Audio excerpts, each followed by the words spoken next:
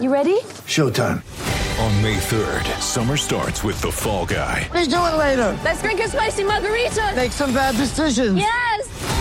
Audiences are falling in love with the most entertaining film of the year. Fall Guy. Fall Guy? Fall Guy. That's what the poster said. See Ryan Gosling and Emily Blunt in the movie critics say exists to make you happy. Trying to make it out? Nope. Because I don't either. It's not what I'm into right now. What are you into? Talking. Yeah. The Fall Guy. Only in theaters May 3rd. Rated PG-13. Get ready for the greatest roast of all time. The Roast of Tom Brady. A Netflix live event happening May 5th. Hosted by Kevin Hart. The 7-time world champion gets his cleats held to the fire by famous friends and frenemies on an unforgettable night where everything is fair game. Tune in on May 5th at 5 p.m. Pacific time for the Roast of Tom Brady. Live only on Netflix. Thank you for listening to this Podcast One Sportsnet production, available on Apple Podcasts and Podcast One. As the FIFA Women's World Cup gears up for an exciting final matchup, get the best coverage with Sports Like a Boss on Podcast One Sportsnet. Join 3-time Olympian Holly McPeak and sports broadcaster Anne-Marie Anderson as they analyze the biggest stories and scandals with some amazing guests. Go for the gold and download new episodes of Sports Like a Boss every week on Apple Podcasts and Podcast One Sportsnet.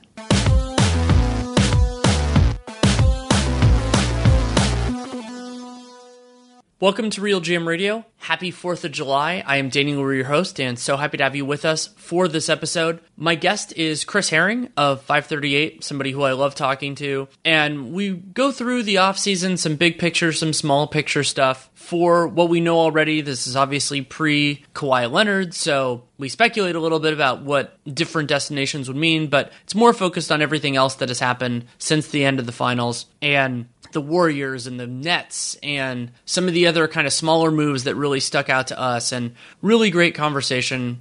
And it is brought to you by betonline.ag. Use that Podcast One promo code for a 50% welcome bonus. And actually stay tuned after the interview with Chris. I talked with Dave Mason of BetOnline about futures and how the free agency affects it. I thought was a really cool conversation. And also TrueCar. Instead of a more normal thing, you can email TrueCar at podcastone.com. Tell them about your shopping experience on TrueCar, and you can win an Amazon gift card. More details later on in the show. Episode with Chris runs about hour 20. Really enjoyed it and got in some fun directions, including pulling some stats that I think we inspire each other that I never pulled before. So I thought that was really interesting. So some new stuff in here, and hope you like it. Thanks so much for coming on. Oh, no problem at all, man. Thanks for having me, as always. There is a part of me that feels a little weird doing this with Kawhi's decision still out there, but not everything can wait for Kawhi, and I fully respect him taking as long on his decision as he wants. It's one of the most important decisions he's ever had to make. But it is an interesting time to kind of think about not only what has happened, but also a little bit about where the league is going. We can get into it a little later. I actually did like a preliminary, not including 3 teams, tiers estimation of kind of like where all this is going, and was really interested in it. But I guess we could kind of start broad scale of really what have been the most significant takeaways for you so far.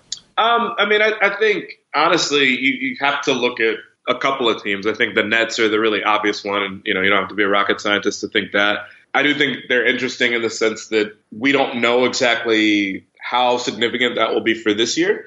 I don't necessarily see them as like a hardcore contender right away. My coworker Neil Payne actually put together kind of a spreadsheet with 538's projections, and as of right now, it's not even clear whether they would be a playoff team based on looking at what they've got right now with just Kyrie and kind of spare parts along with what they had last year. That said, 538 didn't think much of their team last year either, and they obviously squeaked in the last few moments there at the end of the season. But, basically thought that they kind of they got every bit of success out of their team that they could last season. And so kind of overperformed projections, and basically saying this season that, that with some of the guys that you have to give away, and the idea that Russell was a big part of the offense, that Kyrie will do better than that, but that they're going to have a lot of questions about their defense. And I think that is a fair take. I think that they'll make the playoffs, but I don't think that they're going to be this great team right away without Durant being a part of it. So I find them interesting. Utah is a team that I think was interesting even before free agency. I like the Bogdanovic signing for them. Our projection system hated it. I don't necessarily know that it is suggesting that Bogdanovic isn't a good player for them, because I think he probably will be. But it thought that they made a huge overpay for Bogdanovic, which I thought was interesting. So even though I like the fit there for them, and I think they clearly needed another scorer, and also the idea of adding Conley will help them, I think they're going to be interesting, and I think that they'll be a force to be reckoned with out west. But I also really am kind of interested in what Indiana has done on the flip side of that, because obviously they lost Bogdanovic, but they replaced him with a player who, honestly might have been the best value addition that any team has made in Jeremy Lamb. I thought that was a great deal for them. And I thought a couple of the other signings that they made too make a lot of sense. I think that TJ Warren is kind of an interesting fit for a team. And I know that wasn't something that happened really during free agency as much, but is an interesting fit for a team who has so much defense already. That I think, you can make more allowances to try to add somebody on who fits in with a team that defends the way they do. Brogdon is an interesting fit with them too, as someone who can play on or off the ball with Oladipo and can maybe help you there. And I think would have been a better fit than somebody like Rubio. And I'm glad that they didn't make that move. So they're interesting. And I think the Bulls have been interesting too. I wrote a story about them yesterday. Just kind of, not anything that would really jump out at everybody as, they're going to be really great this season. I don't know that they will be, but I just think, smart decisions and kind of low risk decisions that they made at different positions that helped them on defense, that will definitely help them on offense with Satoransky. I thought that Thad Young signing was fine for them. And even, the deal with Luke Cornett, I thought made a lot of sense for their bench. And just guys that I don't feel like are going to take the ball out of the hands of the guys that they need to really develop offensively. So that obviously being Zach LaVine, Lauri Markkanen. I think they've made smart moves that, if it were a situation where, maybe an injury or two happens to teams in the East, I think we could have a conversation about them maybe being a playoff team if they finally are able to stay healthy, because I just think that getting those things right around the edges and getting more development from your young guys, I think actually could make a huge difference for them. Just like we saw Milwaukee take a huge leap after they lost Jabari Parker, getting rid of Parker, not having Portis, and kind of adding guys that are more neutral or actually, guys that really help you. I think that could make a huge difference for them. And so I really like their signings as well. I was going to start in a little bit of a different direction, but there were a lot of good comments there, and I think the last one is something I want to get into, which is the idea of the back end of the East playoff picture. So when I did that kind of preliminary tiers, one of the things that I noticed was there are 4 teams in the East that I don't expect to make the playoffs. All of them can. It's just that I would be surprised. And that's the Knicks, the Hornets, the Cavs, and the Wizards. To me, they just don't have the same talent level. And so if you're not writing them off, but if you're expecting that 4 teams aren't going to make it in, then you're already down to 11 teams for 8 spots. And what I started thinking about was how the other teams of the bottom, so the Bulls and the Hawks, I think it's opening up a little bit for them, maybe more than people think. And that's not because the teams at the bottom of the East playoff picture last year got significantly weaker. In many cases, they didn't. I mean, Miami, I think you can make an argument that they got stronger. Brooklyn, we're going to have to see how they flesh out their team. The Pistons, I think, have had an underrated summer so far, but it does depend on, some of it was long-term plays like Sekou Doumbouya, who I really like. But what I think changed is that, the Hawks and the Bulls got a little bit stronger. And so I think they have a better chance and they get a reset. The Bulls last year, the beginning part of the season was sabotaged by injury. They didn't really have a healthy roster. And with the Hawks, they just didn't figure it out. I mean, they didn't get John Collins back for a little while, and they're a deeper team now. Now, both of those squads are probably going to rely, quote-unquote, too much on young guys to maximize their playoff chances, which I 100% support. That's what you should do as a young team. But generally speaking, it takes young guys a little bit of time to figure it out. So I'm really interested in that and how all that shakes out, and then how that combines with, let's say, a team like the Magic. So the Magic, they were one of the lower teams in the East last year. They went 40-42, but they did make the playoffs, and they did win a game against the eventual NBA champions. But they basically made the decision to run it back. They used the mid-level exception on Al-Farouq Aminu, a player I like, but is largely overlapping with the guys that they have. And they used their first-round pick on a player who's recovering from a long-term injury, and so he's probably going to be out for a while, and rookies don't usually help that much. And they didn't really do anything to address the point guard issue. So basically what I'm kind of thinking about is, well, it isn't necessarily, we'll see what happens with Toronto, that anybody took a big step down. I think that the bottom of the East playoff picture is tightening up a little bit, and I'm kind of excited about that. No, I thought it was kind of cool to watch last year. It was strange last year because, with the exception, I think, of Orlando, you had a lot of other teams that were kind of treading water to make it in. So, the Pistons obviously had a big advantage on everybody toward the end of the season and then just couldn't win any games. The Nets were kind of in the same spot as well. Miami was kind of just, a win here, a loss there.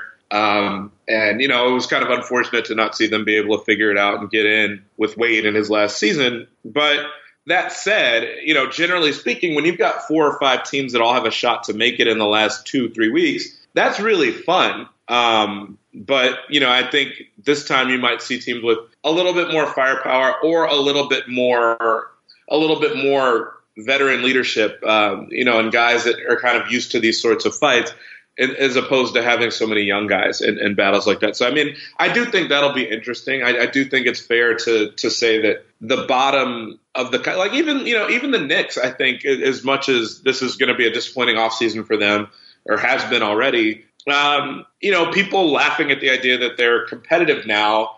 I understand it. No one expects them to make the playoffs, but I look at that team, and if it weren't for how many young guys they have that they're going to be giving so much time to, I don't think that they're like a horrible, horrible roster. I think that they actually have some talent on that roster, and they also have some vets now all of a sudden that are on that roster that are going to be decent players. I think Ellington kind of falls in that category. I think Gibson, although he's obviously in the back end of his career, falls in that category. I don't think that they have enough strong guard play right away, and we'll obviously see kind of how Barrett does and how he is. But I think that if they had more strong veteran guards or wing players that, realistically, if there were injuries to other teams, that they actually could be a little bit more in that conversation too, because we always know that teams are going to be dealing with injuries. We always know that a team is going to win 5-6 more games than we thought. And in a tight race like that, it really may not take much more than that to really get yourself in the conversation for the 8th or the 9th spot, or the 8th or 9th place. And so it is interesting. And I do feel like the East has gotten a little bit better at the bottom, all while saying that the top of the East, without knowing what Kawhi has decided to do yet, you look at the Celtics and, you might expect for them to take a little bit of a step back, maybe more than that based on losing Horford. I think Kemba will probably be a pretty good fit there, actually, with who else they have left. But Philly, I don't know what to think of Philly. I feel like if you told me that this is what they were going to do this summer, I probably would have kind of grimaced a little bit, because I just didn't think it was possible that they would lose Butler after the postseason that he had. After, the fans, I think, kind of fell in love with him there. Saved them in a game or two, kind of woke them up in a different way. And in other games, you remember the game where he kind of got ejected for having Embiid's back there with the whole Dudley thing. And that sort of stuff just seemed to really impact the Sixers in a positive way. And if I had a choice between him and Tobias Harris, I know how much younger Harris is. I know how much mileage Butler has. But at this point, when you go out and you get an Al Horford anyway, to me, it kind of seems like you're already committing really heavily to the idea of doing this right now. I know that you're built around 2 guys that are much younger than that, but it just seems like, to me, offensively and defensively, I feel like you'd get more out of Butler than you would out of Harris. And I know our projection model didn't really love the Harris re-signing. They also gave up quite a bit for Harris, so I understand it. But I just kind of feel like if I had my choice of what I was doing with the Sixers, I like Josh Richardson, by the way, too. I don't want to overlook that completely. I think he could be really great for them. I think defensively they're going to be a nightmare for other teams.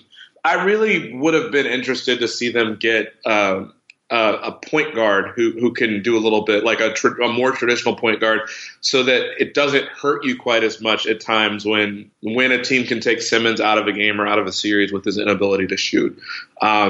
I just think on some level, if he's not in transition, you put him in that dunker spot sometimes, but I just think it kind of clogs things up.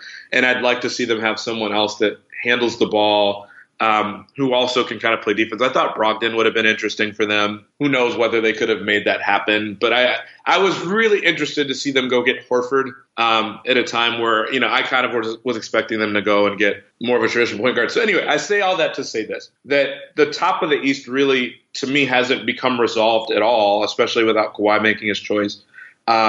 And I think because of that, I think most of those teams have kind of stayed within probably 3, 4, 5 win or loss projection of what they already were at. And because of that, I think that the bottom of the East has kind of gained a little bit, maybe not the very bottom, but like you said, that 8 to 11, maybe 12 spot, all seem like they'll get better. And because of that, I think it is interesting. And I think maybe the East has gotten stronger. Who knows whether or not they've gotten stronger relative to what we expect out of the West, but I do think that those teams will be better.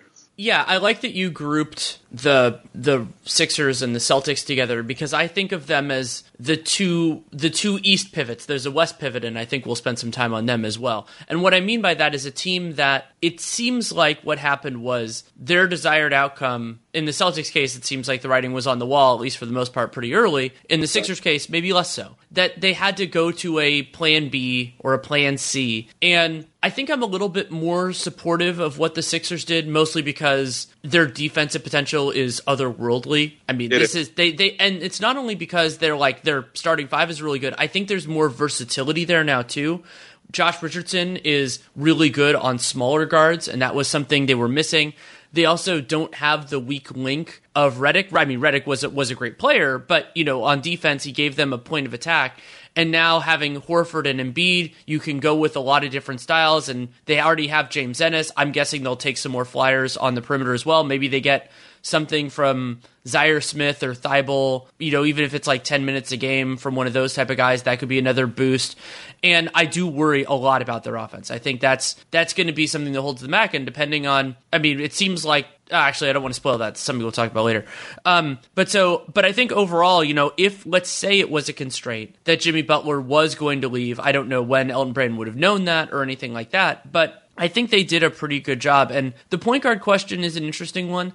I think that Brett Brown has a big challenge ahead of him to maybe change the identity of this offense, because I think they need to do more through Joel Embiid. I think they want to maybe run some more pick and roll. They have, as crazy as it sounds, considering it's not like this is a great shooting team, I think in the aggregate, they actually do have more spacing. I think so too. Which is wild, because they have more guys that you have to respect. And sometimes that's more important than like a single guy who's really, really good.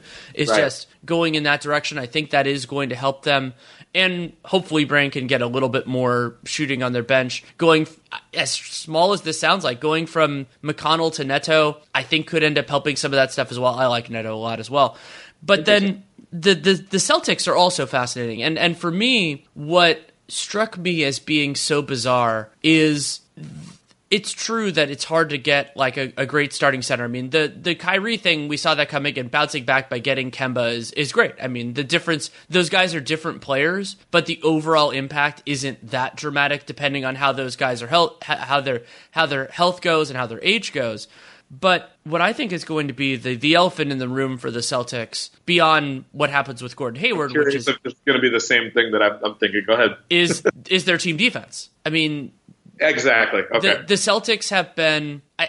This is true of the Warriors as well, and I shouldn't have jumped my own point. But the Celtics defense has been such an important part of their success the last few years. And Horford has been integral, but also it's a team effort. And, they've got more as rookies or young guys out of Brown and Tatum, especially in 17-18. I thought that those guys did a great job. And Kyrie played the best defense of his career, damning with faint praise as it is.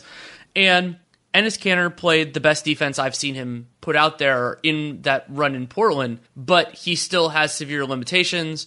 And what concerns me about Boston at this juncture is that in their preferred starting lineup, and at least as it looks right now, closing lineup, depending on how they structure all these things, running a 1-5 pick and roll might be the easiest way to attack their defense. And that's not a good sign because that's something almost every team does. Yeah. No, I mean, like I said, I was curious to see where you're going with that. I mean, because when you look at it, how you feel about their summer, I feel like really depends on two things. One, how much of a gap do you feel like there is between Kemba and Kyrie? And, there are some people that, I don't know, you talking to different people, you would get different opinions, but some people would say it's not that horrible. And I think the other thing that a lot of people take into account with Kyrie is kind of like, what impact is he having on your young guys from from a morale standpoint? Is the kind of off the wall stuff that he says helpful or hurtful? I imagine a lot of people would say it's probably not helpful at times.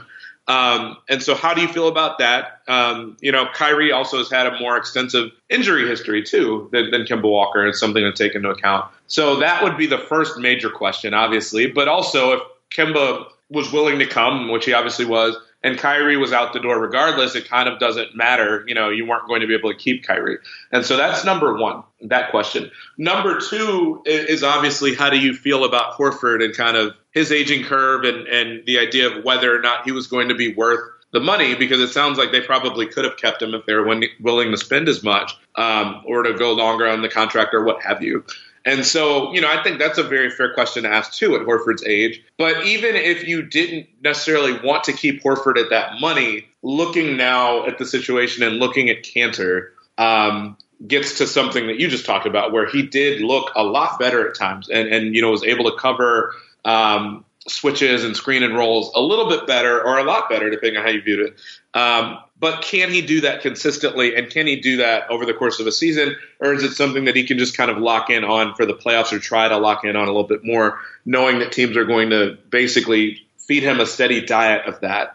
And I mean, even if he can, I would probably still be willing to take a 35 or 36-year-old Al Horford's ability to do that as opposed to his. And, offensively, I think we know exactly what Kanter specializes in. And, he'll never be Al Horford and have Al Horford's skill set from that standpoint. I do think that what he does is underrated. I actually think that Kanter, as weird as it sounds, would have been a really, really good fit for a team like the Lakers potentially, especially depending on whether or not they go out and they get somebody like Kawhi. And it wasn't realistic that he was going to wait that long in Kanter's case. But I kind of view Kanter as someone that if you have him in a situation, I think like the Blazers, I think even like Oklahoma City or something like that, where I think he has even more value on clubs like that, because if you've got two or three guys that really are dependent upon to shoot, that you kind of have, Kanter in position to kind of take advantage of Kobe assists, basically, where he can just get putbacks because either you can't focus on him enough or getting a body on him, and he's just in position all the time, almost like a vacuum to just kind of clean something up. And so I don't know. We'll see. Obviously, Tatum is still there. You're going to have Kemba. So you're going to have a couple of guys that are taking the bulk of the offense. So maybe he has that sort of success in Boston too. But I think he actually can be even more successful with teams that have a bunch of star players or a couple of really big star scorers. And I kind of would have liked his fit. I think that was part of why he worked in Portland, because of all the attention you have to give to CJ and Dame. But maybe that will work well in Boston too. But obviously the key to it is the defense, because I think that, Kyrie, in some cases, you would prefer to have him over Kemba from that standpoint. And I think that Horford, there's no question about which player was better defensively, even with Horford maybe having lost a half step last year, that you'd still trust his instincts more than you ever would with Kanter. And in game-ending lineups, as you said, I think that figuring out how Boston navigates that and figuring out how Boston is able to do in the playoffs in a situation like that will be huge as to whether you can keep Kanter on the court. Right, and Kanter, like a few other bigs, I would have DeMarcus Cousins in this conversation, at least as of what we saw from him last year, still recovering from injury and all that, but also this is just his general game. is that they're players who I think are more valuable on teams that do not expect to, let's say, make the conference finals, because they bring a lot of positives to the table and their negatives aren't as prevalent in the regular season. But if they get into the best, their limitations in pick and roll and all those other things become bigger deals. So now with Cousins last year, got the mid-level, not that big of a deal. And they had other options, which is, I think, what was important. And in this case now, if Kanter doesn't work, especially because as of right now, the Celtics don't have any of those like big fours that can potentially play the 5, that really, if, let's say, Kanter that night isn't working, they're looking at Tice, they're looking at Robert Williams, and maybe one of those guys takes a big step up. I think both of them have the potential to. But if the Celtics think they have these lofty aspirations, I think those things get in. And so it's hard to know exactly who would have been available. Like, for example, the money they could have offered Kevon Looney would have been pretty similar. It actually would have been a year shorter than what the Warriors ended up giving him. But I would have liked Looney more because I think he fits their defensive idea more. And because the Celtics have, broadly speaking, I think they have enough offensive talent where Kanter's value add isn't as strong on that end of the floor. No, I agree with that. I mean, Looney was one of those. I feel like there were a few deals that really jump out at you, and you're like, that's all the guy got? And, I mean, it's not to say that I expected the Warriors to pay him way more than that, because we obviously understand some of their restrictions right now, especially bringing on D'Angelo Russell, which is a totally separate conversation. But, I mean, and I know Nate was someone that kind of felt the same way I did about the Russell move, and immediately wondered what it meant for everybody else. Obviously, they're going to have to consider getting rid of Iguodala, but also the idea that it might kind of constrain their ability to keep Looney as well. And once they kept Looney, I was like, wow, that's all he's going to get, mostly because I thought that some other team would step up and take him away because of how well he played in the playoffs. And as I talked about Jeremy Lamb and the idea of him being pretty much, I mean, our system, when he agreed to that deal, that first full day of free agency, I went through and recounted every single signing and kind of, what they got in the deal through the reports and for the amount of the average annual value of their deal, and weighed it against 538's projection model of what they're expected to produce as far as statistically and from an advanced metric standpoint, how much that contribution would be worth. And basically, for guys like Kemba and guys like Kyrie, max level guys, they always have the ability to outproduce a max deal. And that's why, so many people are of the opinion that you should just allow teams to pay whatever they want for these guys and just make it a completely open market, so that you can do that as opposed to capping what someone can earn and then just making a team kind of deal with the ramifications of that through the salary cap. But anyway, aside from the top 4 max guys who I think were Durant, Kyrie, Kemba, and I think maybe Butler, if I'm getting it right,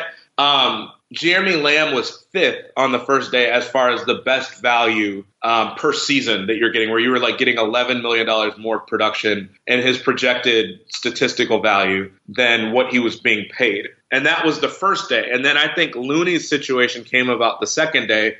And I'll be the first one to admit that I think that our projection model just loves Kevon Looney way too much. But I think he kind of blew away even Jeremy Lamb and what he was earning as far as how much he was going to outproduce his contract by, because our system has him being worth like $50 million a year, which is insane. Wow. I think, unless I'm getting it wrong, and maybe I can try to look at it while we're on the phone here, it's kind of one of the biggest. There are a couple that stand out to you where you're like, this is kind of nuts. One of them is Kevin Knox is worth, I think, negative $90 million over the next 5 years. According to the system, it really hates him. And I mean, he had a really, really rough season. And so I think that's understandable as to why it looks that way. His numbers like almost come off the charts. Like there's literally a chart that you look at and it doesn't seem to make a whole lot of sense, because you look at it and you almost can't see some of the numbers because they're literally sliding off the chart.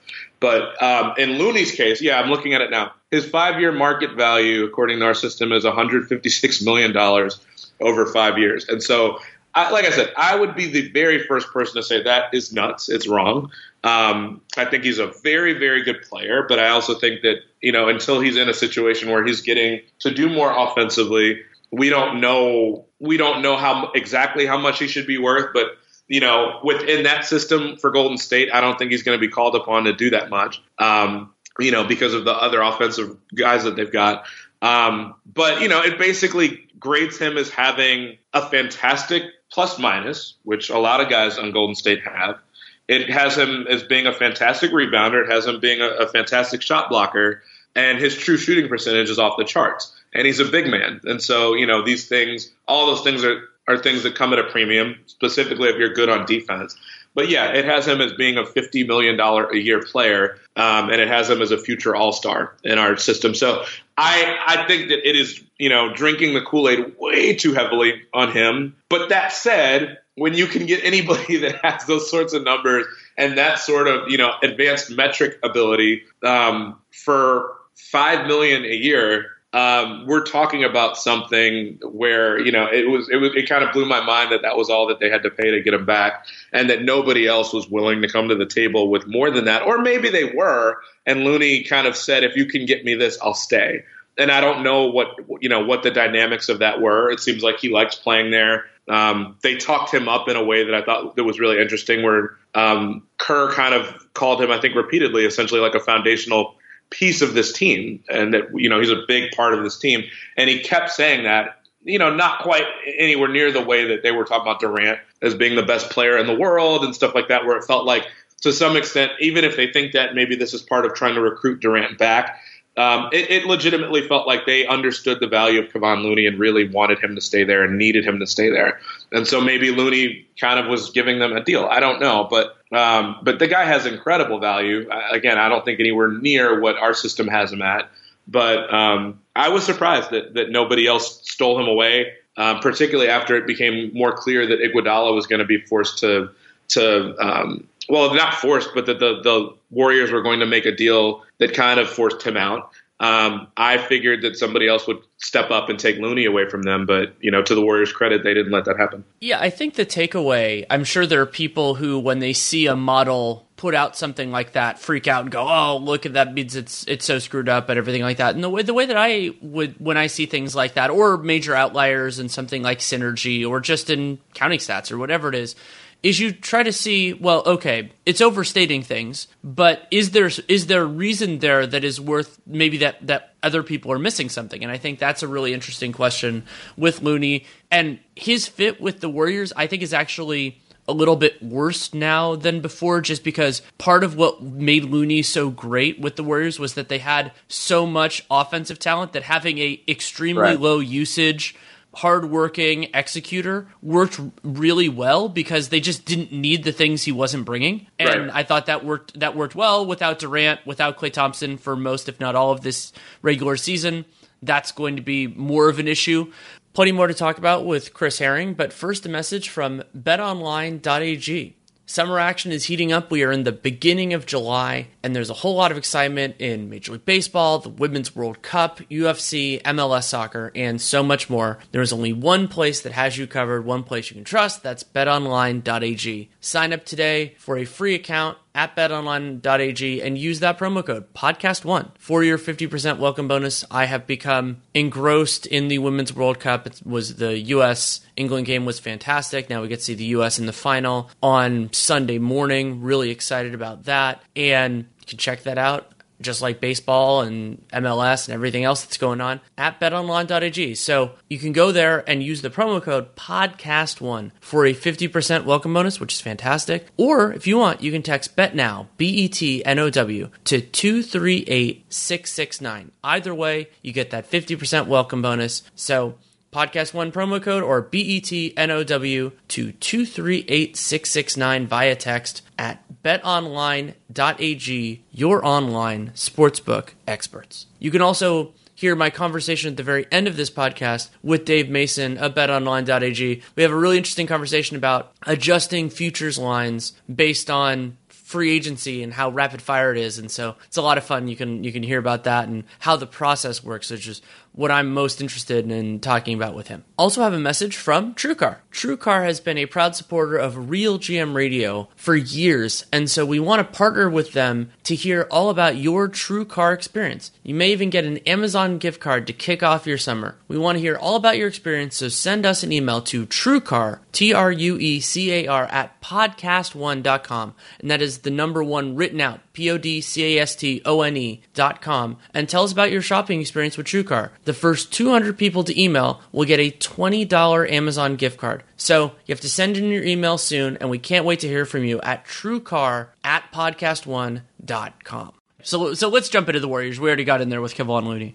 So a couple of fascinating things, and I have things in the works, unsurprisingly, about the Warriors. And I think the most important part of this we're not going to know right away, and it's that Bob Myers took a really big bet. My instinct is that D'Angelo Russell, the more likely scenario is that he is not a member of the Golden State Warriors for years to come. I think he will be. I would accept. And so basically what Bob Myers did was say, we don't have the capacity to sign a high value guy if Kevin Durant leaves. And with Klay Thompson coming back and presumably, maybe it actually doesn't matter that much either way, Draymond Green coming back in 2020, we're not going to have that capacity anytime soon. Right. And so basically then what it is not only is D'Angelo Russell at a bare minimum kind of a human trade exception because you can use his big salary to get another similarly large salary, but also, ideally and theoretically, he will be a positive value on that contract. So that means that you can get somebody or a couple of somebodies, depending on how it works, who are higher priced and can help out the team. And so basically the bet was you can get more from D'Angelo Russell eventually, whether that's an individual player or a collection of players, than what you sacrifice to bring him in now. And I think what is getting undersold in all of this is how much they sacrificed.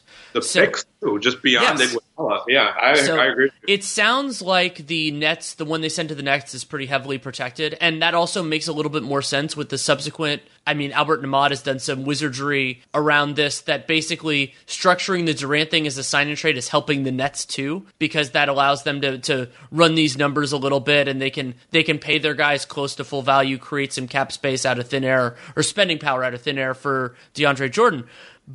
And it seems like Sean Marks is on the same page there with some of the guaranteed reporting that we have out there. And so there is value there. But then they gave up a first-round pick to dump Iguodala, which seems to me to be a real rush job. Iguodala close to neutral value to me. And they basically said, oh my God, we have to do this in day one. They didn't want to be pressured and all that kind of stuff. And then they're teams with more space that they know what to do with. All that sort of stuff. So there's the opportunity cost there, and I think that's the more important one. But the other one that's being lost in this is by being hard capped, they are extremely limited in terms of how they fill out the rest of the roster. Keeping Looney is a huge, huge step. Like that is, and getting him for multiple guaranteed seasons, so it's 2 and a player option is what we're hearing now. That's huge too, because what that means is if they end up doing this big D'Angelo Russell swing, and let's say it succeeds, they already have Kevon Looney for $5 million or some thereabouts, and that's fantastic. That's a really nice piece. Steph and Klay are already there. Presumably Draymond Green is there. But basically having to fill out the rest of the roster with minimums and dump Iguodala and give up at least one first-round pick for the trouble, that's a lot. Oh, of course it was. And I mean, I think to go back to one point that you made about the style of play that works with certain guys and may not work as well now. I mean, Klay was a perpetual motion. I say that like Klay is dead. Klay is a perpetual motion kind of player where you can't just guard him. I thought about someone like Steve Novak in the years that I covered the Knicks is a guy that, might come off a screen or two or more than that, but is largely a guy that if you forget about him, he'll make you pay for it. Klay, you can be basically in his jersey and he can still knock down a three on you, aside from the fact that he's running all across the court the entire game. So not having him in the mix is huge. I mean, we don't even really have to go into how big it is to not have Durant, obviously, who can do a little bit of everything and, is also 7 feet tall. So taking those two guys out of the mix for at least most of the season, obviously Durant for the entire season and going forward, everybody's role on offense becomes different because everybody theoretically has more attention being paid to them now. Looney, that being true of him, but also another player that I think about too. I mean, we watched JaVale work so well with them and for them for that time. And it's really interesting to watch the Warriors now bring in Cauley-Stein, who is someone that I think really could have benefited from those sorts of players if they were there because of his lob ability and stuff like that. And maybe neutralizing some of his weaknesses on defense by having other guys around like Clay.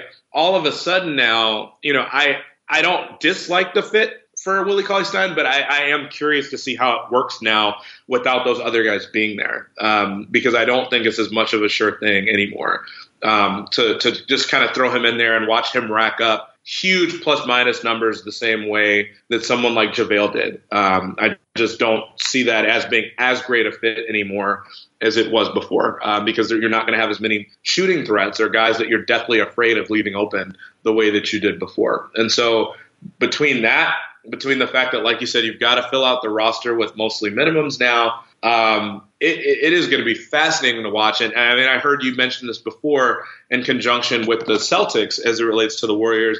I mean, I have real questions about their defense. I would have had way more had they not been able to get Looney back than I do now. I actually literally had kind of submitted a list of kind of story ideas to my editor earlier in the week and said, Clay's not going to be there. Durant is gone. And, people kind of disagree sometimes on exactly how great Durant is on defense or how good he is on defense. But between him, Clay, and the idea that at one point, they're trading away Iguodala and it's not clear whether they're going to even be able to bring Looney back and they're putting Russell in the mix, I immediately kind of submitted an idea to my editor, said, we've got to write about how this impacts Golden State's defense. And, then they got Looney back. And so I'm kind of thinking in my head, I don't think their defense will be as good. I don't know yet exactly how the Russell fit will look. But, to my eye, it's not a huge leap to say that they may not be a top half of the league team in defense anymore. Just plugging in Russell's minutes in place of someone like Iguodala, obviously Clay, and people like that. They could be kind of rough, and that's just not something that you're used to thinking about when you think about the Warriors. Now, I think they were only 13th last year. They weren't great defensively last year, but that was with injuries. And, that's also with the idea that the team gets bored from time to time. But I think even if they're trying, really trying next year, I'm sure Kerr will kind of whip them into shape as best he can. But it just doesn't strike me as a special team defensively anymore. And, maybe there are some things that can help augment that. I think that Cauley-Stein, it's crazy to think that, everybody's take on him coming out of college is that he was just going to be a beast defensively because of what he did in college. Towns was the same way. A couple of those Kentucky guys have kind of had that reputation now. But, if it's an effort thing or an IQ thing, whatever it is, maybe you can get more out of, kind of his natural ability, his physical ability, once you kind of have a better coaching staff around him. I'm not sure. It's still a little early to tell, but like I said, to my eye, and I think I heard you saying some of this too, that that's my concern with them. I think they'll be able to score. I think the scoring will become a little bit more difficult at times. We have to see the fit between Russell and Curry because, frankly, Russell didn't play all that well alongside Dinwiddie, or at least the team didn't play all that well when they had that as a duo with the lineup. Obviously, Curry is a lot different than someone like Spencer Dinwiddie, but we have to see how D'Angelo Russell kind of fares with another guard who handles the ball as much as he does, because in the past, with the Lakers, we saw it with Russell, and with the Nets, he wasn't always the best, in terms of the team's overall concept when he had to share the ball so much with another ball handling guard. So there are a lot of questions I've got, some offensive, but mostly defensive questions about this team and how they look without even getting into who all they'll be able to add. Because as you said, it's going to get tight, and I don't think that the Warriors are going to be anywhere near a favorite or even, maybe a top 4 seed anymore in the West. And so how much are players just jumping at the chance to play with them now that they don't look like they're going to be a true contender in the West anymore? Especially when all they can offer is the minimum. A quick addendum. So you talked about Cauley-Stein and some of the other Towns and some of the other Calipari Kentucky bigs. I'll add another one there, and this is going to be a thread we can't probably talk about too much on this, but is worth noting. Anthony Davis. Davis came in with a sterling defensive reputation. I expected him to win Defensive Player of the Year at least a couple of times, and maybe it's the offensive workload or everything else, but he hasn't quite gotten there, and that's going to be an important part of the Lakers season. But you can pick that thread up if you want, but I'm going to talk about the Warriors a little bit before we lose that one, which is what made the Warriors special. And you're right, they weren't as good overall last year defensively. Some of that was injuries, Draymond dealing with that shoulder thing, and those guys taking it easier during the regular season. But they still had the fastball when they were healthy. And the reason why is because the Warriors had this critical mass of intelligent, savvy, physically talented defenders. And that critical mass is definitely gone for the 1920 season, because without Clay, as long as Clay is out, because they don't really have a replacement for him defensively either. But probably moving forward, because it's so hard to find those guys. And they're missing too many of them. And I agree that I don't agree, you didn't posit this, but Durant's defense day in, day out, I think is overrated, because he has these highlights, and when he's engaged, Durant can be a big positive, but those don't happen as often as people think. He gets the shot blocks, but he loses guys on screens, he can be inattentive, and that'll be more of an issue on the Nets because they don't have as much cleanup talent right now. Maybe they'll get it over the next year, entirely possible. And so I think the Warriors are gonna lose that part of it. But remember the point that I just said about how part of the reason the Warriors fell down a little bit. They were 9th in defense on 538, but I think that's that relates to garbage time and some other stuff. I like Cleaning the Glasses numbers. Got the wrong name in my head.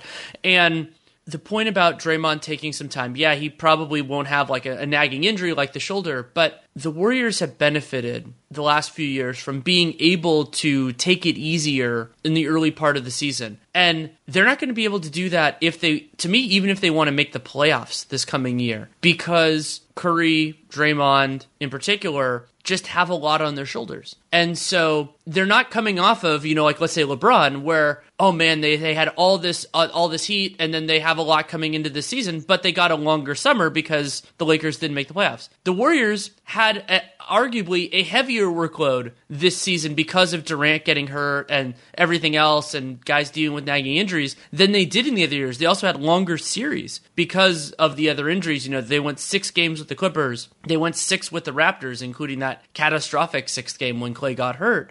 And that's going to take a lot out of them. So that's why I think the way to handle this is just see where things are in February. And then at that point, early February, the trade deadline, and just figure it out then. If you can add some stuff and get better, you can do that. Of course, the Warriors also don't have much in the way of draft assets, so it's a little bit harder to make a buy now move, that kind of thing. But I think that's the way they're gonna have to play it. I don't know if that's what they wanted to do moving into their fancy new building, but that's what you have to do. Yeah, I think your point is well taken about the fact that kind of how hard they pushed the pedal at the beginning of the season. I think Bobby Marks said it, and I saw him getting pushback, or at least heard him talking about the pushback that he was getting on the idea that he doesn't think the Warriors will make the playoffs, or he was making kind of a bold prediction that they won't make the playoffs. We're at a point now where if Steph is out, and Steph generally misses a little bit of time each season, that all of a sudden why would anyone pick them to make it if Steph is projected to miss time? It basically becomes a little bit of a LeBron situation in LA. Now it's harder to say that because I guess you still will have 2 other All-Stars in Draymond and Russell, but my editor-in-chief, Nate Silver, made a really good point when we were talking during the finals, where he said, everybody would consider Draymond Green to be, a top 30, top 40 player at very worst. And I feel like that might even be putting it too low. But even if you said that, and generally speaking, the 30 to 40 range, you would still consider that to be a franchise player-ish, just because of the fact that you've only got 30 teams. And so if you're a top 30 player, by definition, you would think of that person as being kind of a franchise player. But when you think about that, Draymond has so much value with the Warriors specifically because he's someone that doesn't need to take a whole lot of shots, and because he's going to play his role regardless of whether he's getting those shots. He's a Defensive Player of the Year candidate, basically every year. He can get triple doubles, kind of at will, depending on how well he's playing. and he's a fantastic passer. He can score when he's really got it going. And because of the way that you have to play him, he's really interesting, but he's like a franchise player in terms of where you rank him, but he's probably not a franchise player in terms of the sort of role that you would want him to play. You would never build your franchise solely around Draymond. And so it makes him really interesting. So he is valuable, but, I don't think that they would make the playoffs if he were their best player. He probably will have to be their second or third best guy this year for them to do that, just like always. But Russell is a player that is interesting because he's not a completely well-rounded player. And I think that's kind of the difference here is that when you consider the Warriors and what they've been for the last 5 years, their best 3 or 4 guys, for the most part, have all been really well-rounded. And all of a sudden, you're looking at a situation where, Draymond, I think you can kind of say that about for his offensive shortcomings. Steph has always been underrated defensively, but not great. And all of a sudden now, everything becomes thinner, including the idea of how much margin for error you have when these guys sit out. And Draymond is going to be interesting because, depending on whether they're able to get something done now, and you would know better than I do about whether they could talk, whether the extension stuff has to wait or if they have to go to next year with him as far as when they can talk contract with him. But his situation becomes interesting because if for some reason they don't work stuff out beforehand, all of a sudden Draymond is playing for that next contract. He's got to play well, you would think. I mean, it'd be hard to imagine that they don't want him back. But at what money do they want him back, and for how long do they want him back if he doesn't look great in a situation where they really need a lot out of him to make the playoffs? And so, and if he's playing really hard, as opposed to kind of taking it easier, does that put him at greater risk for an injury? And so there are all sorts of questions that make this really a really compelling team, probably as compelling as they've been in the last couple of years because of so much of the stuff we took for granted before that we no longer can do that about. But this team is going to be fascinating. I kind of don't know what to expect from them. I would be shocked if they even approach the idea of 50 wins really with this roster because it just feels like a very flawed team all of a sudden where all the guys that could cover up all the other shortcomings that your peripheral guys had, all of a sudden the peripheral guys have to step up and kind of become key contributors to this team. And aside from the fact that you've lost some of the other guys that were somewhat peripheral that you only needed in certain occasions, now you don't have them either. So it's going to be a fascinating team. I really don't know what to expect, but I would be surprised if they make the playoffs comfortably. I'll definitely put it that way. I do still think they'll make it, but the idea that this will just be a breeze of a season for them, I don't see that being the case because I think a lot of these teams in the West have gotten stronger. And I think that there are other teams that, that for whatever reason didn't put it together last year that might be able to do that now. You inspired me to look up a stat that, strangely enough, I've never looked up before, which is, and this is where D'Angelo Russell, you could argue that his season with the Warriors will be defined. Without Stephen Curry on the floor, the Warriors have had a below-average offensive rating every season of Stephen Curry's career. Wow. That includes the dregs back when he was on the team with Monte and they were awful, and that includes the dynasty. All of that time, every single year when Stephen Curry's been on the floor, they've had a below-average offense. Now, it hasn't been far below average every single year. It's been at 46% a couple times and things like that. And they have weaker personnel. Now, it is worth noting, in the last couple of years, they've largely not staggered Durant and Curry. That theoretically could have led to some stronger offensive lineups than the ones that they put out there. But, they often still had 2 All-Stars. Clay and Draymond were both frequently in those lineups. And Draymond, the non-stagger with him and Curry really started late in the most recent season. But they still, when Curry was out there, they were still able to put it all together. And so and this is kind of a big defining thing for D'Angelo Russell is if he can elevate the Warriors offense when Curry is off the floor, it's more proof of concept for him in terms of being, a legit all-star moving forward. But also, it would be really interesting. It would be huge for the Warriors because they don't have at this point, and maybe this will change with some of the minimum guys they get.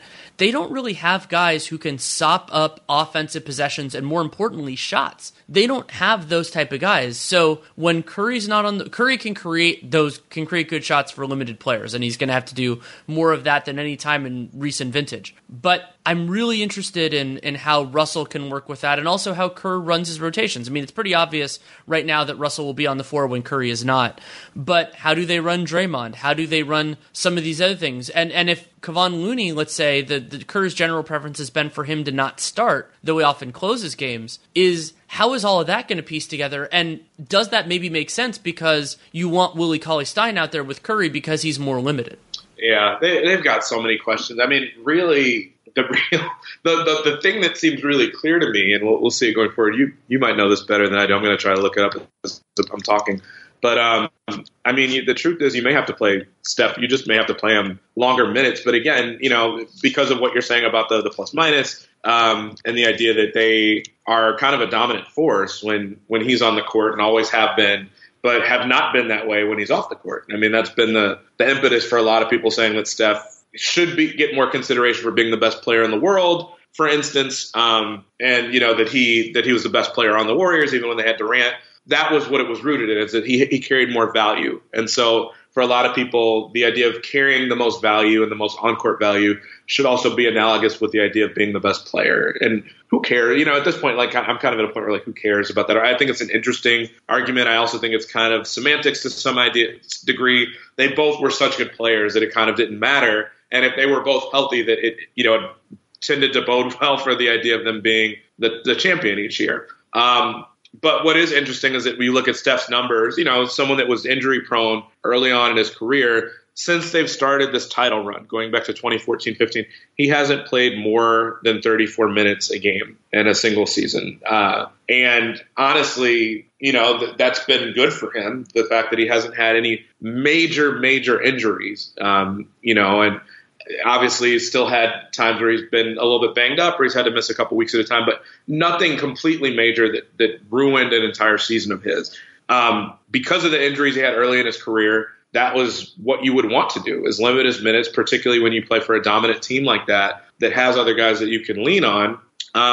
So it'll become really interesting to see whether or not they're tempted to kind of stretch his minutes more to try to mitigate the amount of time he's off the floor where they are not going to win those minutes. How much do you want to push that for the idea of, if they are a back-end playoff team, if they're, fighting for an 8 seed or a 7 seed or something like that, do you really want to push it too far? And I mean, everything about the way this franchise thinks now kind of is going to be under a microscope, even for themselves, about how much do you push people physically when you've got to think about their futures and the franchise's future. So, I mean, it's not to say that, that's exactly the same as Durant's issue at all, but do you want to push Steph into like a 37-minute range or 36-minute range even, compared to what he's done in the past when he's been able to stay relatively healthy through most of this run? I don't know the answer to that question. And I also don't know if Russell is really, really good and he can be really, really good in the minutes that Steph isn't playing. Maybe you feel even less need to do that. And that would be huge for them if Russell is that good to where they don't need to push Steph's minutes a lot farther up than what they've been. But, you've got a lot of things to consider. You're going to have to really kind of watch and see how the fit works for a lot of these things now. Because like we said, with Durant, they had enough proof of concept of being able to win without him. Maybe not a title, and we saw that happen with the Raptors and the shortcomings with that. But we've seen the three of their other big three with Draymond, Clay, and Steph to get a sense of how they play, what sorts of players work well around them, how they do that. We've not seen them have to do that without Clay, and definitely not without Clay and without Kevin Durant. And what we did see of that in the finals was not the most encouraging. And so now they throw Russell into that mix. He'll help, but there are going to be ways in which he hurts that too. And so I don't know what it will mean for minutes distribution, but that's a big question going forward too. You've also got Curry on a lengthy contract for a lot of money. And so I would like to think that you don't push him too far. But at the same time, I do think there are going to be things from a standings constraint and, from a standings point of view where, there probably will be a temptation to roll Curry out there a lot more than he's been in the last couple of years.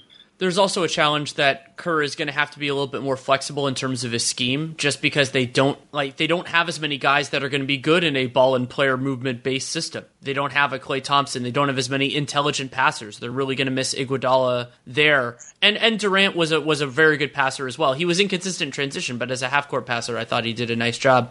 There are two other quick things I'd like to discuss with you. One is just from a team building perspective, there are two squads that I'm really fascinated with in different conferences, and that's the Pacers and the Blazers. They have this unusual parallel that both teams, through the players that departed and just how they were constructed in the first place, it looks to me like both of those teams are largely going to have 3 guards and 2 centers on the floor. They just don't have that many forwards. So Indiana acquired TJ Warren. They also have Doug McDermott. And then Portland has basically had this exodus. Harkless is gone now via trade, Aminu signed, and really their forwards now are Anthony Tolliver and Mario Hezonja. And yes, I love Mario Hezonja, but we'll talk about those limitations. And so what's different about that is these are not teams in rebuilding mode or teams in a holding pattern or anything like that. Both of them expect to make the playoffs, and I think both of them would love to win at least one series in the playoffs.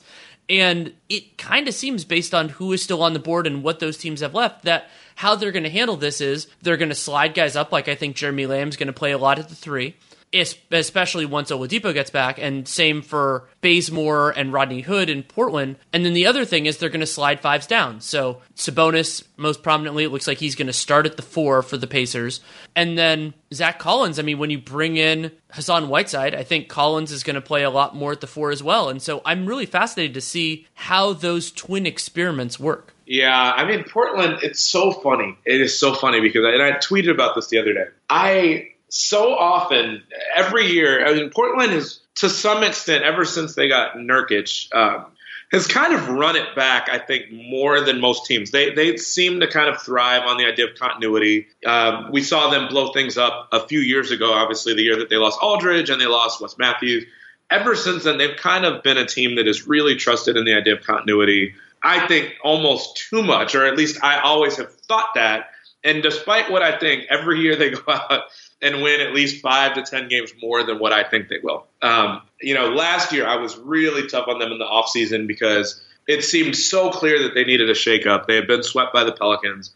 There were also the rumors that came out. I think Chris Haynes had put it out there that they were interested in getting Boogie, but didn't pull the trigger because Boogie and Nurkic had the same agent. And so it was like a conflict of interest, so they didn't do the deal. And they ended up just running it back with Nurkic instead. And I was so vocal about it, where I was like, that's such a huge mistake. Boogie is their one opportunity to really, give this team a new ceiling potentially. And someone coming off an injury is kind of a lower risk sort of proposition to go get him. But you have maybe a third star that you can really build around now. And, of course, they don't get Boogie. They run it back with Nurkic. Nurkic is fantastic, and they make the playoffs as a team that does real damage and makes it to the Western Conference Final. So I've kind of found it necessary to almost hold my tongue with Portland now, or to give them more benefit of the doubt. I think it speaks to how well Terry Stotts does. I think it speaks to Dame's leadership. I have been a little befuddled by some of the stuff, though. I mean, I think Bazemore is a very good pickup. For them, for Turner in particular, I think that was smart. I look at the situation with Tolliver as being completely fine. I think he would fit most teams. The Whiteside one for me, I didn't love the idea of losing Harkless, but I think Harkless is a good player. And looking at the larger scheme of it, that was all in conjunction with the Jimmy Butler sign and trade. And the Whiteside pickup for me just kind of had me scratching my head. I get that Nurkic will miss some real time here. I don't know when he'll come back. I don't know how good he'll be when he'll come back. Whiteside is an interesting gamble, but I think it's a big gamble for Portland on the premise of the idea that they have such a good infrastructure there, where you're hoping that Dame and McCollum and Stott will kind of be able to keep everyone on the straight and narrow, because Whiteside, I literally forget about Whiteside sometimes when I think about a team like Miami, just because of how how easy it is for us to not view him as a max player because he's basically not. A guy that you can't play interchangeably with different lineups, a guy that when he pouts is useless, and the idea that Portland has so few guys on their roster like that, or really any guys on their roster like that. If he's good and he can work within those lineups, it gives them, again, maybe a little bit of a new ceiling because Whiteside has more or less been kind of in bubble wrap over the time that he's been in Miami because they haven't been able to make full use of him. He clearly isn't a max player, but can still be useful in the right situation. And Portland has a better chance than really anybody, I would think, of kind of getting him in line with those sorts of things. So I didn't like that move for them. But, in order to, I feel like I'd be hypocritical if I said that they're not taking gambles to try to give the team a new ceiling. It is interesting because they are right in the mix. They will feel disappointed if they don't win at least a round. And at this point, maybe two because of how well they did last year. But I don't know that Whiteside was the answer there. So I'm interested to see that. Indiana is very interesting, too, because it did kind of feel like at times, for as great as Sabonis was, they weren't all that successful playing Sabonis and Turner together.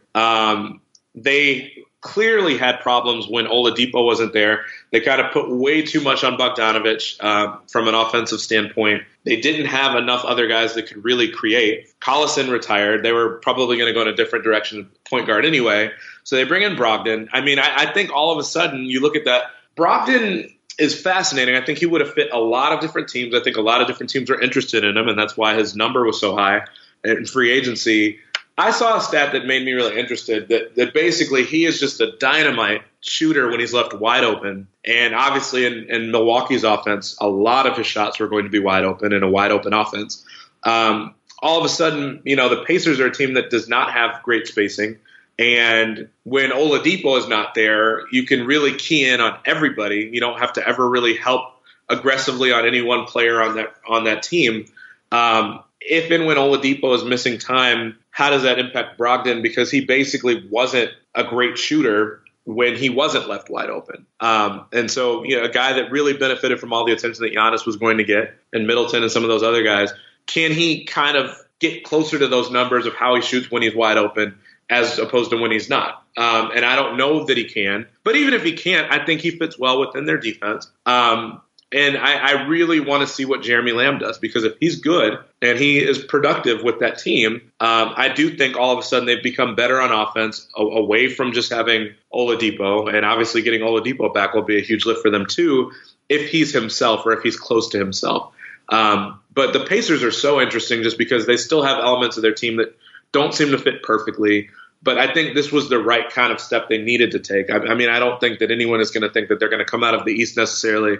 But they would have been a really interesting team if Oladipo had been healthy. I think they would have had a chance to win at least a round or two if they'd been totally healthy. And I don't think that they lost as much as what some people might think defensively with Bogdanovich and Thad Young. And even if they did, I think that getting Brogdon there, a bigger guard than what they had there last year, I think that will help a ton. And I think that Lamb has a lot of length that, although he's not a great defender, I think that he can be okay within the rest of the scheme of what they're doing. So I think both teams are interesting. I wouldn't be surprised if they don't make it too far. I mean, I don't think that I don't see the Blazers being the team that gets to the Western Conference Finals again. I think that there are some things that fell into place really nicely for them. And I don't see the Pacers, regardless of kind of how well things go. I'd be surprised if they get out of the second round this coming season, but with Oladipo, if he gets back healthy, I could see them getting around. But both teams are really interesting. It felt like they both needed to do something. I don't know that Portland did the right thing. I like what Indiana did, but obviously both teams for me have kind of done well enough the last couple of years to where it's not fair to really question them too aggressively, because stuff always seems to play out pretty well for them and they always seem to make the playoffs regardless. I think they're going to miss Thaddeus Young a lot defensively, especially like going with Sabonis. They're different types of players, and I just think they're a little bit less versatile, a little less mobile, and that could end up having some ripple effects, especially when Oladipo is out. And something that I've wanted to keep an eye on is that I expected when Oladipo went down for Indiana's turnover-centric defense to really take a hit, and it didn't. But I think having Young on the floor was a bigger part of that. With Sabonis, he does get into the lanes a little bit, but I'm going to be interested to see how their steal rate changes over the course of the season. It's going to be something that I keep an eye on. And Brogdon, I do think that he's a good fit. I think he's an especially good fit for when Oladipo comes back, but that'll be worth watching. The one other last point with this is, as I was kind of building out the tiers, and yes, we don't know what's happening with Kawhi, and that's going to change things a lot. I think it's going to be a very competitive race for the playoffs again in the West. Now, it's not going to be, I don't think it's going to be as dominant just because you have some of these teams that are taking steps down, but it's the interplay between the teams that are on the rise, like Dallas, now that they're going to have Porzingis back, Sacramento, maybe Minnesota, depending on how their defense looks, maybe New Orleans, depending on how all this fits together, versus, like the Spurs and the Clippers, because we just don't know if they have Kawhi. Obviously, they're not in this conversation. I think it's going to be something like 12 teams for 8 slots at the beginning, and then at least 2 teams get knocked out for injury. And I'm fascinated to find out who those 8 are, because I just don't know at this moment. Oh, it's going to be, I don't know. I mean, I think we always kind of do this a little bit in the offseason, but particularly this year, where you look at situations, and I kind of feel like I've gotten away from the idea. When I was covering the Knicks, I used to always, make up a list of which teams I thought would make the playoffs in what order. And I was so off after the first year of doing that I'm pretty sure I stopped doing it. I mean, it would probably still be a fun exercise, but I think the scope of all the different teams that could make it is just massive at this point. I mean, Dallas is really interesting. I actually think they've had a pretty good offseason, and we still don't even know that they're necessarily done. I mean, it's very clear that they'd like to be in on Danny Green, and it seems like Green is waiting to see whether Kawhi wants to go back to Toronto or not.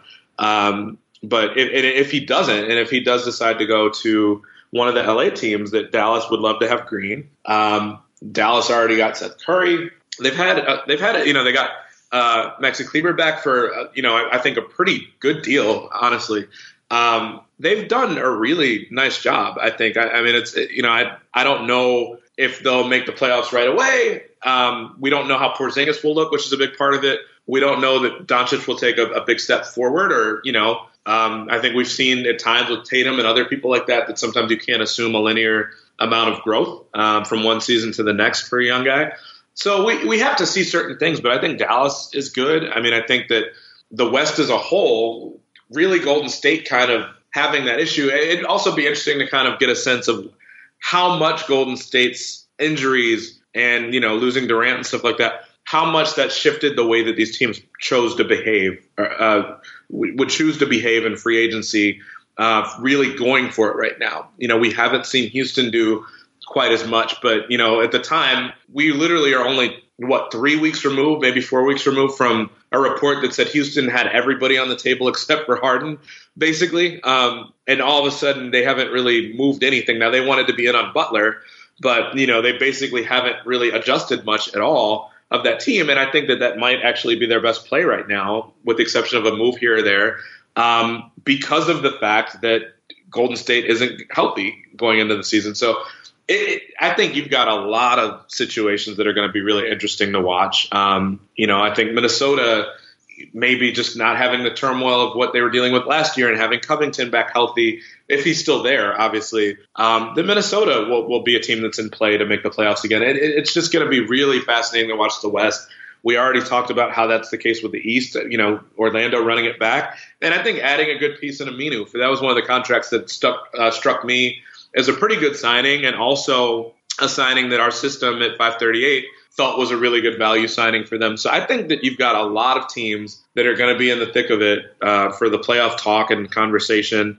Injuries, as always, are going to play a part in that, and whether guys can stay healthy.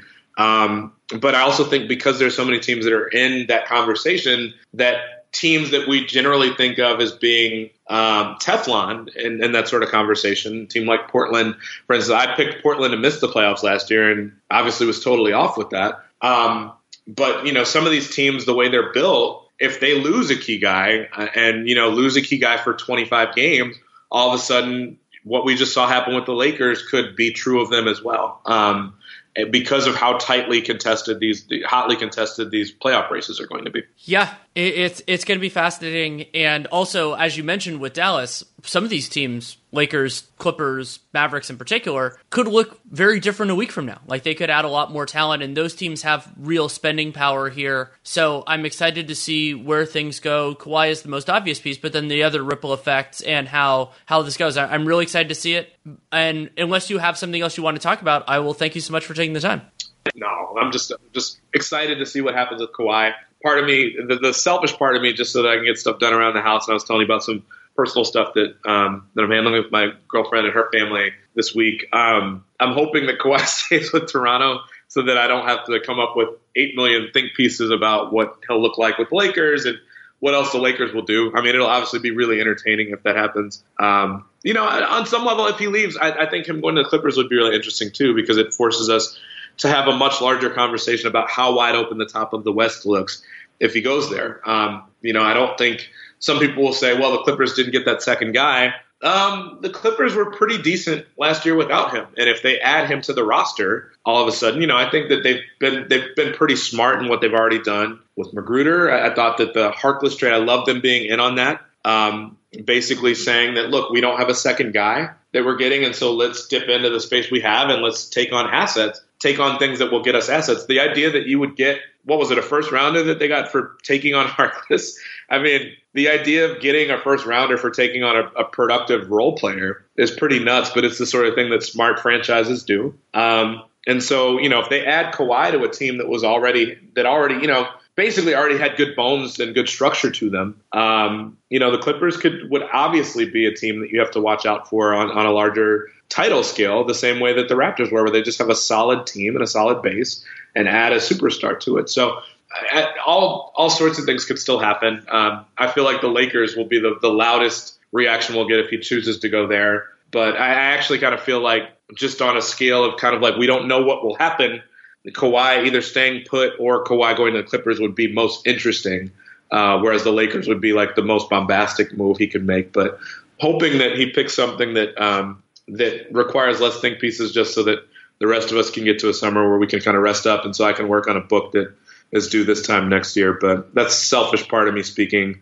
Regardless of how it plays out, I think it's already been a fun free agency, and I'm looking forward to seeing how it shakes out. Since we're giving selfish answers, I'll give mine, which is for selfish reasons. What I would like is for Kawhi to sign a 1+1, so 1 year with second-year player option with Toronto, because then 2020 free agency is a lot more interesting. If he signs a long-term deal wherever that is, then that class just doesn't have much sizzle, especially because while Anthony Davis will technically be a free agent, I don't think anybody really expects that to bear much fruit. So, because he's going to stay with the Lakers, of course. So, yeah, we'll see where it goes. I'm excited for it. Best of luck working on the book, and thanks so much for coming on. No problem. And I'm interested. One more thing I'll say. I keep saying that, too. Obviously, Davis wanted to go there. Every time I say that, somebody reminds me of the fact that Dwight was the same situation. Now, granted, Kobe was a much different sort of player to play with than LeBron, and it seems like LeBron, from what the reports are, that LeBron is kind of making it clear to Kawhi even that he'll do what's necessary to make that work, and that if he needs to take a step back in terms of ball handling, that he'll do that to better help the situation for Kawhi. I won't put it past the Lakers to really botch something.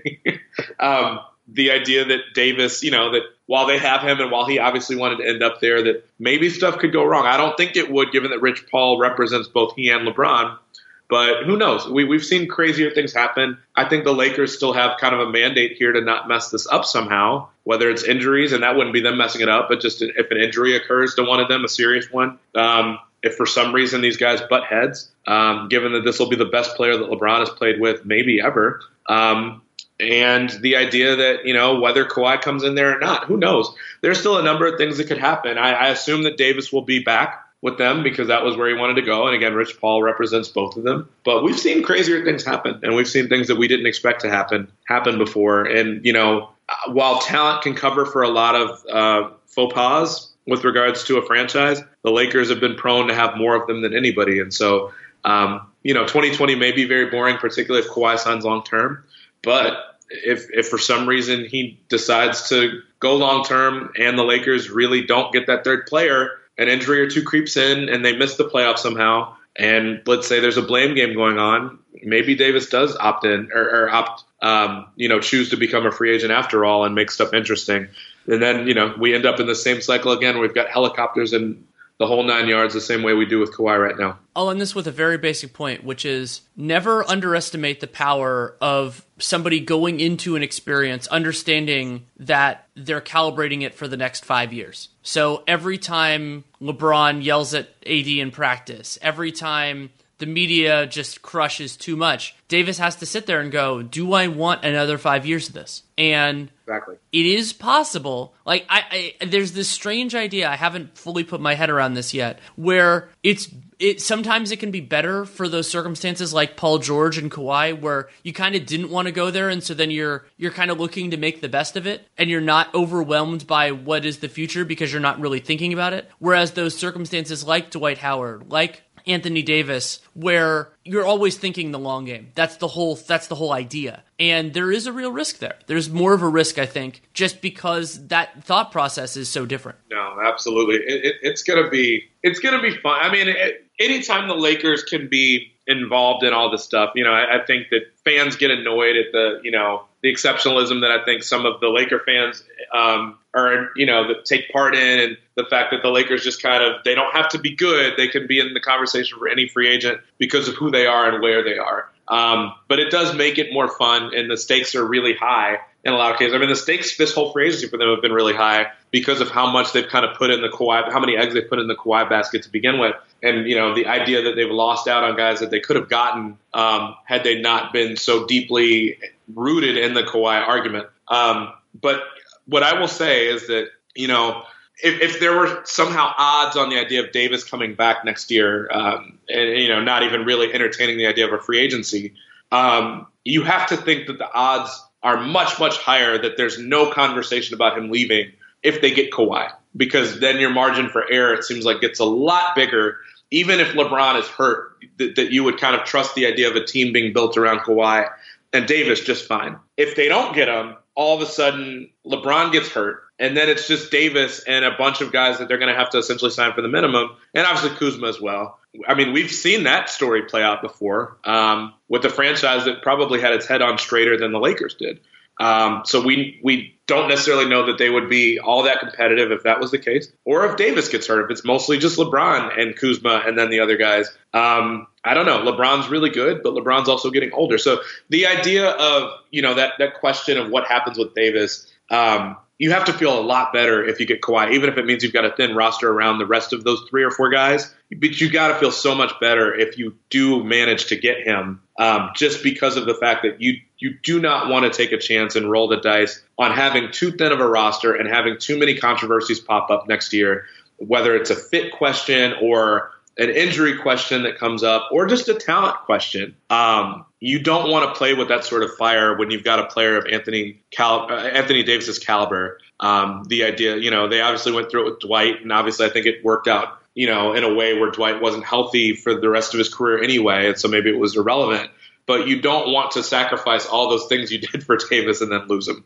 That's probably the best way to put it. So it'll be fascinating to watch. There's going to be so many storylines. I imagine the storylines will multiply by 25 if Kawhi actually signs there. But it'll be interesting to see how it plays out. Absolutely. And it's going to be so fun. This is going to be a really, really interesting year, and we don't know all of the contours yet, but excited to have the holding pattern of a few months and then really get into it. But thanks so much. No problem, man. Thank you for having me as always. Thanks again to Chris Herring for taking the time to come on. You can read his work at 538, and you can follow him on Twitter at Herring_NBA, HERRING_NBA. And before ending this episode, I had a short, really interesting conversation with Dave Mason of betonline.ag. Considering it's early July, what I wanted to talk with him about was the futures markets and how championship odds and everything else like that, how you have to monitor them really actively with free agency and transactions and everything that's going on right now. So I thought it was a really interesting conversation, something that I didn't know much about and wanted his insight on, and really enjoyed it. So hope you enjoyed as well. Thank you so much for coming on. Thanks for having me. It's early July, and that made me think about my personal favorite topic to talk with you about now. What just came to mind is futures And that's something that's an important part of your business. And it's absolutely fascinating because at a time like now, things are moving so quickly. There's a lot of fan and I'm sure better enthusiasm. And so it puts a lot of pressure on you to make sure that everything is right and that it's moving with everything that's changing. No, absolutely. It's definitely challenging. But you gotta, if every book had its wishes, they probably keep futures down during this time of year because there's just so much speculation and where's this guy going to sign? Where's that guy going to sign? Big time needle movers. But you can't. I mean, you have to keep them open. The bettors want that. They love the speculation. They love listening to the rumors and trying to predict where a player will go and bet it and trying to see where value is on a future. Lakers was a prime example a couple of weeks back before the AD trade. And after the finals, Lakers opened up one of the favorites. We opened them at plus 700, which was pretty high compared to other books. And that was before the AD thing became, the trade went through but before that it was 9% chance it goes through. And then once that news came out about the trade, those odds plummet to plus 350, and of course everybody's betting them. Everybody was betting them at plus 700. They're our highest bet count, and still to this day, the Lakers are our highest bet count. So yeah, it's a challenge, but we're still so early in the game, and 98% of the futures bets are yet to come in. That it's not that bad. It's not like a football game this weekend where you open it too early and you got hammered by so many bets that it might be hard to get some of that action back. I mean, we got 50 weeks to get that action back, so not too concerned. That being said, you still have to have a lot of risk management involved in it.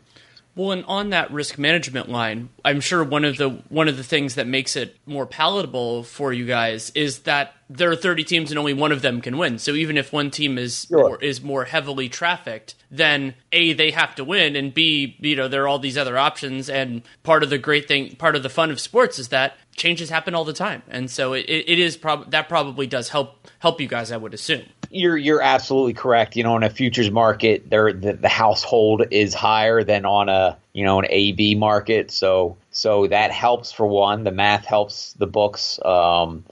And secondly, sure, the Lakers might have been the hot bet of the week that week, but the next 50 weeks, there's always going to be a hot bet. One player goes to somewhere, there's a trade rumor, there's an injury. There's always some hot team that people are betting and trying to get value on. And sometimes they're right. Most of the times they're not, because the next week, there'll be some other hot team. So, yeah, I mean, the Lakers ain't the only team we're going to get a lot of action on. I can imagine that the recently completed season was a great example of that. I mean, you had lots of teams have hot stretches, and I'm sure the Warriors got a lot of action throughout it, and then it ended up being the Raptors. And I'm guessing they were not the most heavily trafficked team for most of it until maybe the very, very end. Yeah, great example. The Rockets were a massive liability for us. And I think, all that James Harden stuff, and it's finally their year, James Harden going crazy, and then Celtics were they were a huge liability early on, and we never got the Celtics in the black, but we weren't too concerned. But yeah, exactly. There's always a hot team, but the Raptors were really never that hot team. I don't know if it's because probably mixture things. They're in Canada, and we take so much U.S. action, and people always love betting on their team, and also because the Raptors kind of pooped out the previous few playoffs. They've always disappointed in the playoffs, that I think people were like, it's the Raptors, they can't do it. So, yep, great example. We're almost out of time, but I wanted to open it to you. Is there anything it could be in another sport or something else that you think is interesting going on Bet Online right now? Oh, wow. I mean, we call it the slow season, July. It's the least bet. There's none of the major or basketball and football are on hiatus, but there's always something to bet on, and happy July 4th, and Nathan's hot dog eating contest is one of my favorite events of the year. But we got great Bitcoin promotion too. For those people who like to deposit with Bitcoin, we offer 5% above market rate on your Bitcoin deposits. So come on over and check the site. We got free agent sign. Speaking of NBA, we got all sorts of free agent odds and get the early value on these futures. Don't wait till the season. If you have an opinion now on some of these free agent movements or rumors, go get the early value now. Put the money down. Absolutely. Thank you so much for taking the time. Thank you. Thanks to Dave Mason for sharing his insight and coming on. You can, again, use that Podcast One promo code at betonline.ag for a 50% welcome bonus. And also, again, thanks to Chris Herring for coming on. Great work at 538 HERRING_NBA if you want to follow him on Twitter. This is the first of what will be many really, July style off seasons talking about what has happened, and gonna try to change up the structure a little bit this year. I am going to do all of the capsule, what I call them, off-season preview, season preview combination things, but those are probably going to be a little later in the summer, and I'm going to have other stuff before that. And so I'm excited to work all of those things out. But as always, Real GM Radio, once a week, every week, so rest assured. And that's why it's so important to subscribe and download every episode, because I don't know when it's going to come out, but it is going to come out. And spreading the word however you see fit, leaving a rating, leaving a review, and doing so. It's great if you can do it in Apple Podcasts, but really whatever player you use, I really do appreciate it all the same. But the most important thing for the show, and any other one that has them, is checking out our sponsors, betonline.ag with that familiar Podcast One promo code, and TrueCar. Really interested in what they're doing right now, so if you have experience with them, email truecar@podcastone.com and tell them about your experience, and the first 200 people to email get a $20 Amazon gift card, which is pretty awesome.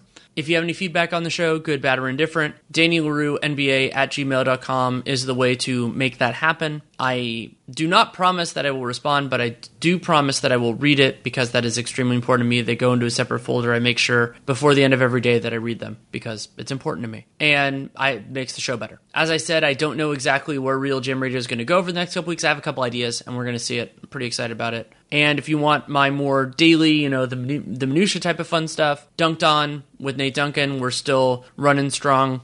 And most of my written work is at The Athletic. I think I've done like 5-6 pieces already this week, and have a couple more that are getting ready to roll out. So you can continue reading there. And yeah, that's about it for now. Enjoy the long weekend for those of you who are based in the US. Enjoy the weekend for those of you who are not. And thank you so much for listening. Take care and make it a great day.